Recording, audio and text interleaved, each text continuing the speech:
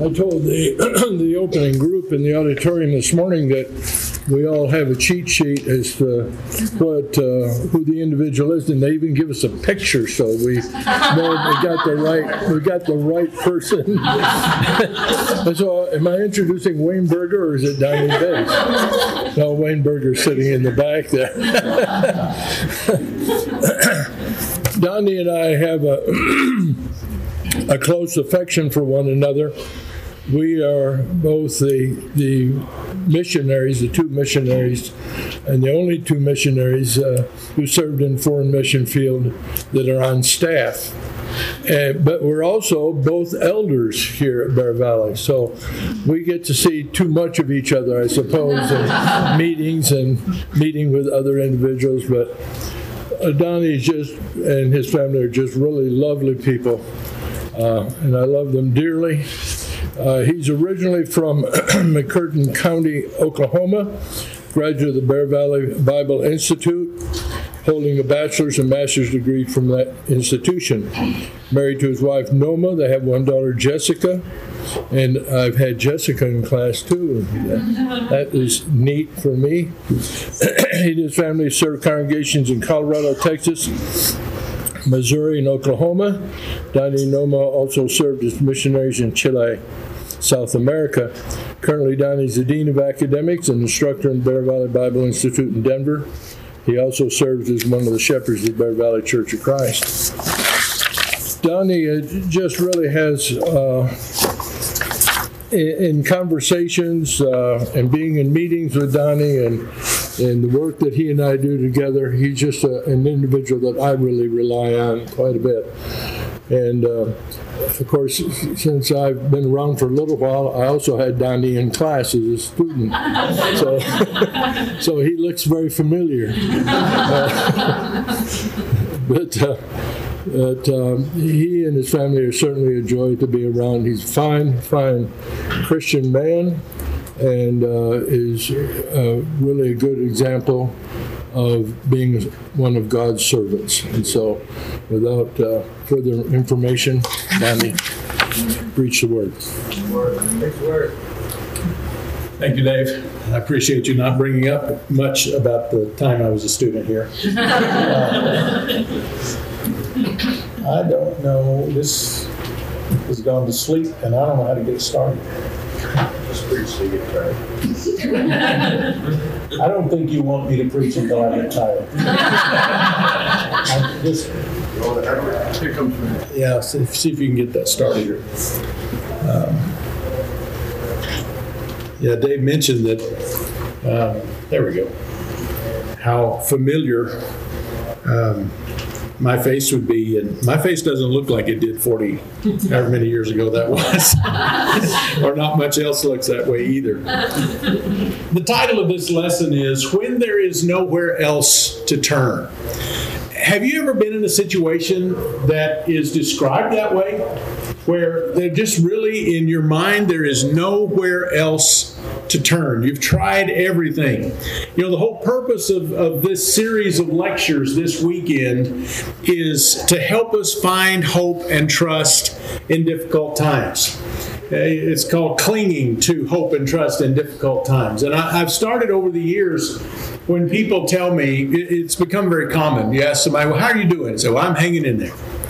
Well, I've kind of developed an answer to that that's probably just as trite as the phrase, I'm hanging in there. And that's, well, don't turn loose. And it really, when you think about that, that's really the way we ought to be approaching life. Don't turn loose. Cling to that hope and trust. Well, and the reason for us choosing that as a theme this year is the fact that we have just been through 2.5 years of some very difficult times that none of us have seen before. And now I know that there are many in this room that can remember military conflicts where there was the stress of that families would go through, the worry of about danger to their loved ones and that kind of thing. And I know that a lot have dealt with the stress of economic worries. It seems like that's been a news item my entire life, is the economy and people being laid off, things like that. And all families have been touched by the difficulties associated with illness and death of a loved one. However, the recent and in some cases current pandemic has brought a level of stress and hardship that really, I would say, none of us were prepared for 2.5 years ago, in which there were few and sometimes no answers. As an elder in the church, I found this particular challenge to be one of the most unexpected and for lack of a better word, challenging of all the challenges. I mean, there were no books available 2.5 years ago on what to do when a pandemic strikes and the church has to close its doors. Now, there are a lot of those books now, but there were no books like that then. Most here will likely identify with the feeling that I'm talking about, the eeriness of driving on a city street, in Denver's case, a city of over 1 million people, when there's no traffic. I mean, literally no traffic. That's just spooky. Something I'd never dealt with before. In my capacity as a staff member at the Institute here, I travel around the country a lot and speak at different congregations, and I've made it a point when I've been able to travel, and travel more now than I could have a year and a half ago, but to talk to preachers and elders about this very thing. And every single time, every person, every congregation has had very similar stories. It was simply something we were not prepared to deal with. It was simply unprecedented. And I know that someone could say, well, no, there was a pandemic like this a little over 100 years ago. Well, that's true, but I would argue that culture was different than our culture. And the answers, the response that they made to it and needed to make to that pandemic was not the same response that we needed to make to that pandemic. So things were different. It's something we'd never seen before. And another important distinction I really feel like I should mention is that the level of hopelessness and despair that resulted from this pandemic was different for every family, and in some cases every individual of every family. Effects of the pandemic ranged from not much more than just the inconvenience of not being able to find goods to buy, toilet paper. I still haven't figured out what respiratory disease has to do with that particular shortage, but that inconvenience affected a lot of people. Having to wear a mask in public was an inconvenience. But it ranged from that to the closure of churches, of businesses, and then even more to the suffering, the loss of a loved one after a prolonged battle in which that loved one was made to face that battle alone because family couldn't be there at his or her side. So it's a wide range of stress factors there. Hopelessness and despair seem to be our natural response to stress, to difficult times. It doesn't have to be, and we've already heard some great lessons in this lectureship pointing us in the right direction. In this lesson, I want us to look to the prophet Habakkuk for some answers for this. Now, people around here who know me might tell you that Habakkuk is my favorite book of the Bible. I don't know that I would agree with that, but it's up there. My actual favorite one is whichever one I happen to be teaching at the time.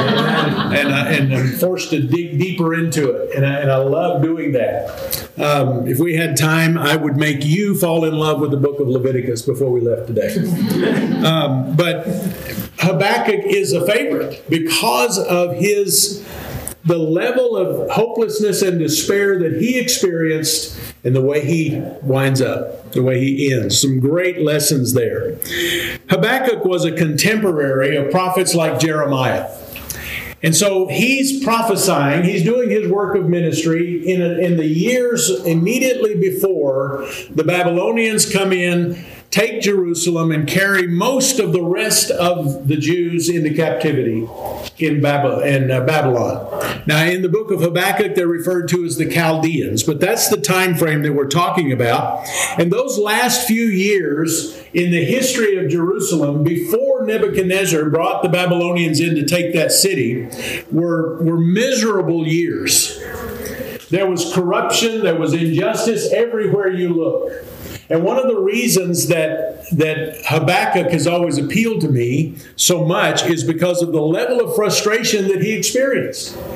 Habakkuk seems more real to me, more a real person than, now they all seem, if we're being objective in our Bible study, then all of the characters of the Bible should be real to us because they were real. They were real people. Habakkuk sounds more like people I know and people that I sometimes see in my mirror because of his frustration and how he expresses that frustration. He even begins his book, his oracle, by taking God to task. And I've described it this way before in class. His prayer is basically, Lord, I don't know why I keep praying to you because you don't even listen. I asked this question one time in a class after I made that statement. I said, how many of you have ever prayed that way? And I had a couple of people raise their hand, and I wanted to say, no, you have not. Nobody prays like that. But Habakkuk did. And God answered that prayer. But he prayed that way because he was so full of hopelessness and despair at what was going on in the nation around him. Aren't you glad we don't have to feel that way, or nobody feels that way today? No, people do feel that way. There's a lot of hopelessness and despair over that. Well, this time God did answer him and told him what his plan was. And Habakkuk has a hard time with that, and I really don't have time to deal very deeply with chapters 1 and 2 of this book. There's only 3 chapters. I've become convinced over the years of my ministry that humility is one of, if not the key characteristic of Christianity. Mm-hmm. Now, if you want to argue and say, no, it's got to be love, I'm not going to argue with you. But humility. When Paul wrote to the Philippians and said, have this attitude in yourselves, which is also in Christ Jesus. Philippians chapter 2 and verse 5. For the next 2 or 3 verses, he describes humility. And that's what we need to have. And Habakkuk shows in the end of this book his humility before God and God's plan for his people. Showing us how we ought to respond when difficult times come. We should respond in humility because we have sometimes terrifying things that we have to face. This is how we face them. For Habakkuk, humility came in the realization that God was indeed in control. Don't ever forget that. Because he is as in control. That's hard to say. Today as he ever was in the time of Habakkuk. That's right. He's not lost 1 ounce of control in all of this time. So I want to start with this humility in realization. The opening of chapter 3 of the book of Habakkuk seems to indicate that Habakkuk was very deeply moved by Jehovah's response, which is actually his second response in chapter 2. When the prophet had originally objected to this, as I mentioned, he couldn't believe that God would enact a plan like this and bring an evil people as he viewed the Chaldeans. In fact, in chapter 1 verse 13, he said, your eyes are too pure to look at this kind of evil. You can't possibly be serious. Well, God responded to that in chapter 2 by, it's kind of a, okay, let's get something straight kind of a response. And the basic message of chapter 2 was, you have a job to do and I have a job to do. God speaking to Habakkuk. Habakkuk, you have a job to do and I have a job to do. And your job is not to evaluate my job and tell me how to do it. Your job is very simple. Habakkuk 2, beginning in verse 2. Write the vision and make it plain.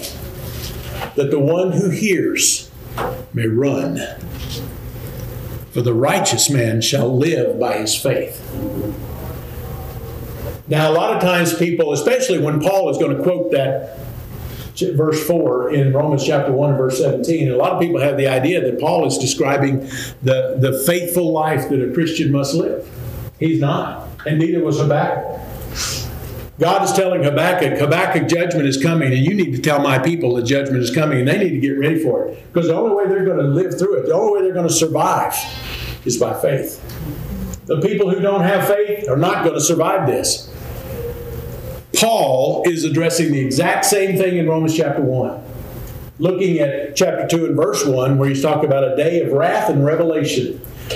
Chapter 1, verse 18 of the book of Romans, he talks about this day when the wrath of God is going to be revealed. Judgment is coming, folks. Whether it's a short-term judgment like happened to Jerusalem, or whether it's the judgment. Judgment is coming. God wants us to write the vision and make it plain. We've got the same job Habakkuk did. What I'm saying is, and what God was saying to Habakkuk is, Habakkuk, your job is not, 21st century Christians, your job is not to evaluate my plan. Your job is not even necessarily to understand my plan. And we need to understand that we don't have every time, all the time, maybe not even very many of the times, the answers to the questions that people have. Why is God letting this happen to this nation? Well, from a very theological point of view, my answer is, I don't know. I don't get it either. I really don't understand. It is such a comfort to me to finally figure out I don't have to. I don't have to. Something that I said several years ago, and I've repeated it a lot, is I don't know what's going to happen tomorrow. But I don't have to. All I have to do is know the one who does know what's going to happen tomorrow. And if I know him, then whatever happens tomorrow, I can have the attitude of Habakkuk in chapter 3 of his oracle. The way Habakkuk responds to all of this indicates the humility that he had. Apparently, God's response to him in chapter 2 had its desired result.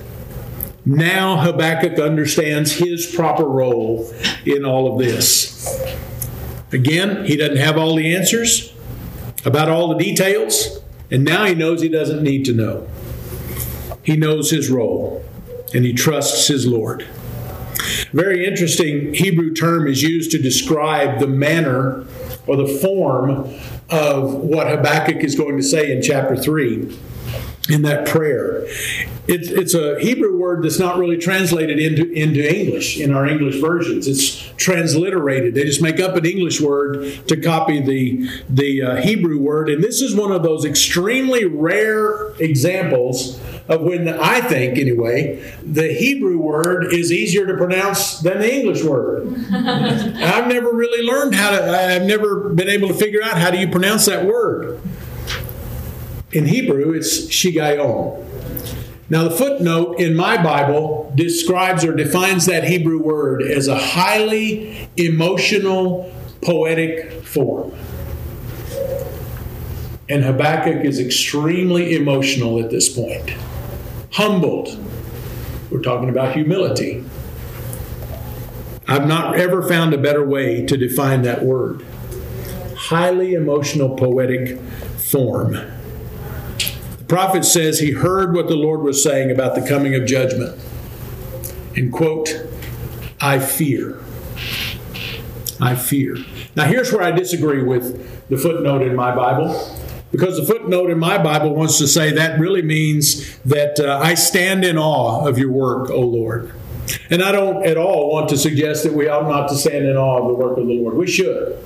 You can't live here and not stand in awe of the work of the Lord, right? It's a few miles to the west of here. That's not what Habakkuk is saying.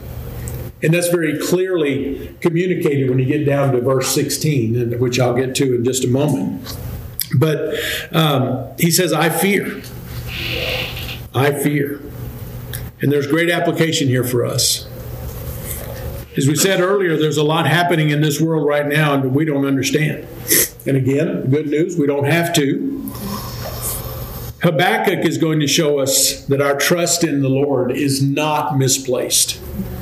It's not misplaced. You ever see a small child, toddler, jump off of a high place into dad's arms or mom's arms?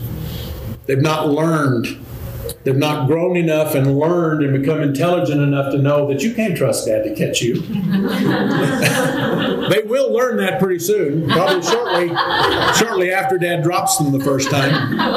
I remember when Jessica was just about the age I'm talking about, and we were playing, and I did something that made her come flying out of the chair, and I could not reach her with my arms to break the fall. So I stuck my leg out, kicked her right in the forehead. But I broke her fall. She did not hit the floor. Children do learn those lessons. They've not learned that. What was it Jesus said? You need to become like little children. We need to trust God like little children. It's not misplaced. Habakkuk describes God's power in demonstration of what he's done. Now, beginning in verse 3 of this, and we're going to move pretty quickly down through these next several verses, the majority of what Habakkuk has to say is what can be described as a theophany, which really is God making an appearance. But he doesn't make any kind of appearance in physical form that you can see and say, that's God. No, the theophany, the appearance of God that is manifested is through the natural elements. Wind, storms, floods, those kinds of things. And Habakkuk says, that was God doing that. And that was God doing that. God was showing his power. And it's very clear that he's trying to describe the futility of resisting God's plans.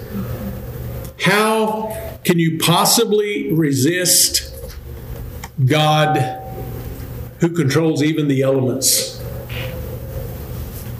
I mean, seriously. If God can wake up from a nap and stand up in a boat and tell the storm to hush, you're scaring my friends, and the storm obeys, how do you resist that? You can't, and that's his point. He's describing a day of the Lord. Now, Scripture has many days of the Lord that we find throughout. Sometimes that phrase is used when God would come in judgment on a particular nation or people. Sometimes that phrase is used when God is coming to rescue his people. And sometimes those are the same event. That's a day of the Lord. Sometimes it's used when, or this kind of language, I should say, apocalyptic or figurative language is often used that describes a great movement or change in heavenly bodies. That's really not literal. Nobody can actually see those things happening. And one example of that is found in Acts chapter 2 with the establishment of the Lord's church. He says in verses 19 and 20 of that chapter, I will grant wonders, and this is quoting from the prophet Joel, I will grant wonders in the sky above and signs on the earth below, blood, fire, and vapor of smoke. The sun will be turned into darkness, the moon into blood, before the great and glorious day of the Lord shall come. But there's no record that anybody saw anything like that literally happening. What drew that great crowd to where the apostles were was the sound of a mighty rushing wind. But that kind of language is used to describe that day of the Lord. Of course, there is one great day of the Lord that's still in our future, and that's that last day of the Lord. A day in which, according to Revelation chapter 1 and verse 7, every eye will see Jesus coming in glory. And he will come, 2 Thessalonians 1 verses 7 and 8, with his mighty angels in flaming fire, dealing out retributions to those who do not know God and to those who do not obey his will. That's that great day in the Lord. In Habakkuk chapter 3, there's no way to resist a God this powerful. It's not that mankind may try to resist and is just totally overcome. No, there's no resistance at all. There's just none whatsoever. There's only simple resignation of the reality of the situation. And with that sense of resignation, according to what Paul said in, going back to Philippians chapter 2, every knee will bow and every tongue will confess. That's every single one. My friends, that judgment awaits us in our future. And more critically, in the future of everyone alive today who does not know God and who does not obey His will. It is incumbent upon us to stop trying to understand all the whys and the wherefores. And when I say stop, I don't mean don't ever do that. I mean, that's not our priority. Don't make that our priority. Don't make that a condition for believing in God. Don't make that a condition for obeying the will of our Lord and Savior Jesus Christ. If I can't understand it, then I'm not going to obey it. It's not going to work. We've got to stop doing that. God has a plan, and we, His children, are part of that plan. And our job, instead of trying to understand that, is to write the vision and make it plain. Now, when I say that, I don't mean that we're writing inspired words that God is giving me all the time. It means that I'm preaching the word that He gave those prophets and writers of Scripture. That's my writing the vision and making it plain. That's me communicating, English comp guys, that's me communicating how people can avoid that judgment. Making it plain so that the one who hears may run. We could say may prepare. For the destruction of Jerusalem, they needed to literally run. It's amazing how many of God's people did run. When Jerusalem was finally destroyed in the first century, God's people ran. They knew they needed to be out of there. That's what our job is. That is what our job is. We must share the saving gospel of Jesus Christ so that those who do not know God will know God. And for those who do not obey the will of God will obey the will of God. That's our job. There's a great deal of hopelessness and despair in the world today, and sadly that includes even some in the church. The initial good news that we can take from a book like Habakkuk is that the prophet himself would have been counted in that number. You know what? Sometimes preachers, sometimes elders, other church leaders become discouraged. We don't need to. We don't need to. This same hopeless prophet was able to write what I call a jewel of hope at the end of chapter 3.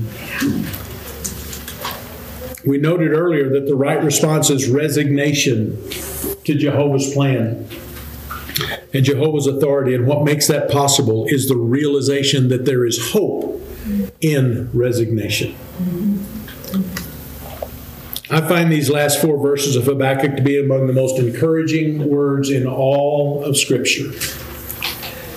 Perhaps inspiring is a better way to describe it, but encouraging fits as well. I mentioned earlier that the prophet considers this judgment, or considered the judgment that was coming on Jerusalem. And he knows there's nothing now, and knows now there's nothing he can do to change that. It's going to happen. And even though he realizes and understands his role, there's still a lot of unknowns, and frankly, that terrified Habakkuk. Every word of verse 16 shows the distress of what he was feeling. Read that with me. I heard the plan, and my inward parts trembled. Do you think that was Habakkuk standing out somewhere just in awe of God's plan? No, he was terrified. I heard, and my inward parts trembled. At the sound, my lips quivered. Decay enters my bones, and in my place I tremble. We've not been given such detail about what lies in our future. We don't know what's going to happen tomorrow. Just in our recent history, we have enough evidence to know that we have no idea how quickly things can change and change dramatically. Let's go back in our minds to a time that every one of us in here can remember probably. January 2020. Did anybody in here have any idea that in 2 months from the middle of January, 2 months later, virtually every church in this country, and indeed many more in the world, would close its doors? Absolutely close its doors. I didn't see that coming. I don't know anybody that saw that coming.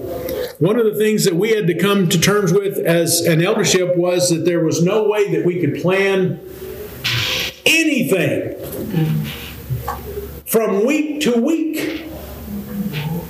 We started having meetings on a weekly basis. And we still couldn't plan anything. Because we didn't know if 1 week from today or 3 days from today we were going to be able to carry out the plans that we were making. Things were changing so fast it made the head spin. And many, many people were significantly affected on a deeply personal level. Mental health became a significant concern and continues to be one that's talked about all the time. There was hopelessness and despair at every turn. Habakkuk uncovered, though, the hope that he found in resignation. There was a realization and acknowledgement that he doesn't know what's going to happen, but it doesn't matter. In a worst-case scenario, he knows what his response is going to be. And that's what I want to challenge us today, to come to that same realization. Worst case scenario, whatever that is, we know what we're going to do. We know. Verse 17 describes the utter collapse of an agrarian society, which is the society that he lived in. And it doesn't matter to him if that worst case scenario turns out to be the reality. To him, God would be God. I want you to consider what your worst case scenario might be. It could be a military scenario. I grew up in a time when, the doomsday clock was going. There was always this worry that there was going to be nuclear war between Russia and the United States, and it was going to destroy the whole world. I'm pretty sure that when the world is destroyed, nobody's going to say, okay, now was that a nuclear war? Or, oh, there's Jesus, never mind. No. But that was a concern. We were literally concerned that we might be invaded by a foreign power and our way of life be changed or cease forever. It could be on a more personal level. Economic collapse. Laid off from a job, fired from a job or something. It might be that you've already experienced in your mind your worst case scenario in the loss of a loved one. I know many have. We all have to realize that there is the same hope and resignation for us that Habakkuk described in chapter 3. No matter how long we ask it, no matter how hard we ask it, there's no need to have the answer to why. We may feel like it, we have that need, but we don't. There's only the need to resign ourselves to the glorious fact that God is in control. No matter what happens, God is still God. Verse 17 actually begins what becomes in verses 18 and 19, a crescendo of praise and glory to Jehovah God. He says, no matter what happens, worst case scenario or not, God is still God. And no matter how much I suffer, I will still glorify Him. Let's look at what he actually said, the words that he penned at the direction of the Holy Spirit. He said, though the fig tree not blossom, and there be no fruit on the vines, though the yield of the olive should fail, and the fields produce no food, though the flock should be cut off from the fold, and there be no cattle in the hills, in the stalls, yet I will exult in the Lord. I will rejoice in the God of my salvation. The Lord God is my strength, and He has made my feet like hinds. I don't care what happens to me in this world. God is the one who's going to make me stand. God is the one who props me up. Take away all of the agriculture. It's a big part of our economy. Take away all of the tech industry. Take away all of it. I don't care. Those things don't prop me up. God props me up. Let somebody come in. Probably not going to be Russia now. They're busy. Let China come in and totally change our way of life. Destroy it. When I say I don't care, I don't mean to say I'd be just as happy as a clam if that happened. But God will prop me up through that. One of the greatest blessings, and there were lots, of our living in the mission field was being able to live in another culture, in a culture that lived under a military dictatorship. Phones tapped, violence in the streets, curfew. If you're out on the street after a certain hour, you could just disappear and nobody ever know what happened to you. All of those things helped me to understand not one single one of those things interrupted my service to God. Not one single one. It doesn't matter what happens in this country or any other country. God is still God. God has a plan. And His plan for me, and folks, His plan for you, is that we write the vision and make it plain. And I want us to see in Habakkuk's story where he goes from frustration to, and we didn't really talk about this because we didn't spend any time there in chapter 1, his response to God's response. From frustration to shock, to hopelessness and despair and fear and terror, to hope and resignation. God is still God. And whatever happens, I'll praise Him. Amen. What do we do when there is nowhere else to turn? The short answer is we turn to where we should have turned to start with. It would have saved us an awful lot of pain and suffering. But sometimes we have to have the pain and suffering. And it's when we finally let go, and as children in spirit jump off the edge, that He catches us. One final thing before I close, and I'll give you a few minutes back. The point is, God is always going to catch us. But I don't want anyone to think that I'm saying, or the Scripture says, that He's necessarily going to catch us on this side of the grave. No. We really need to understand that God's deliverance that He promises may be through that doorway called death. That may be the real escape that we need. And if we will understand that and embrace the power of that, what could this world possibly do to hurt me? When you're, speaking to the world, when your toughest weapon, the toughest, baddest weapon you have in your arsenal is to send me home to my Lord. Take your best shot. I won't be hard to find. That's what we do when there's nowhere else to turn. God bless. Amen.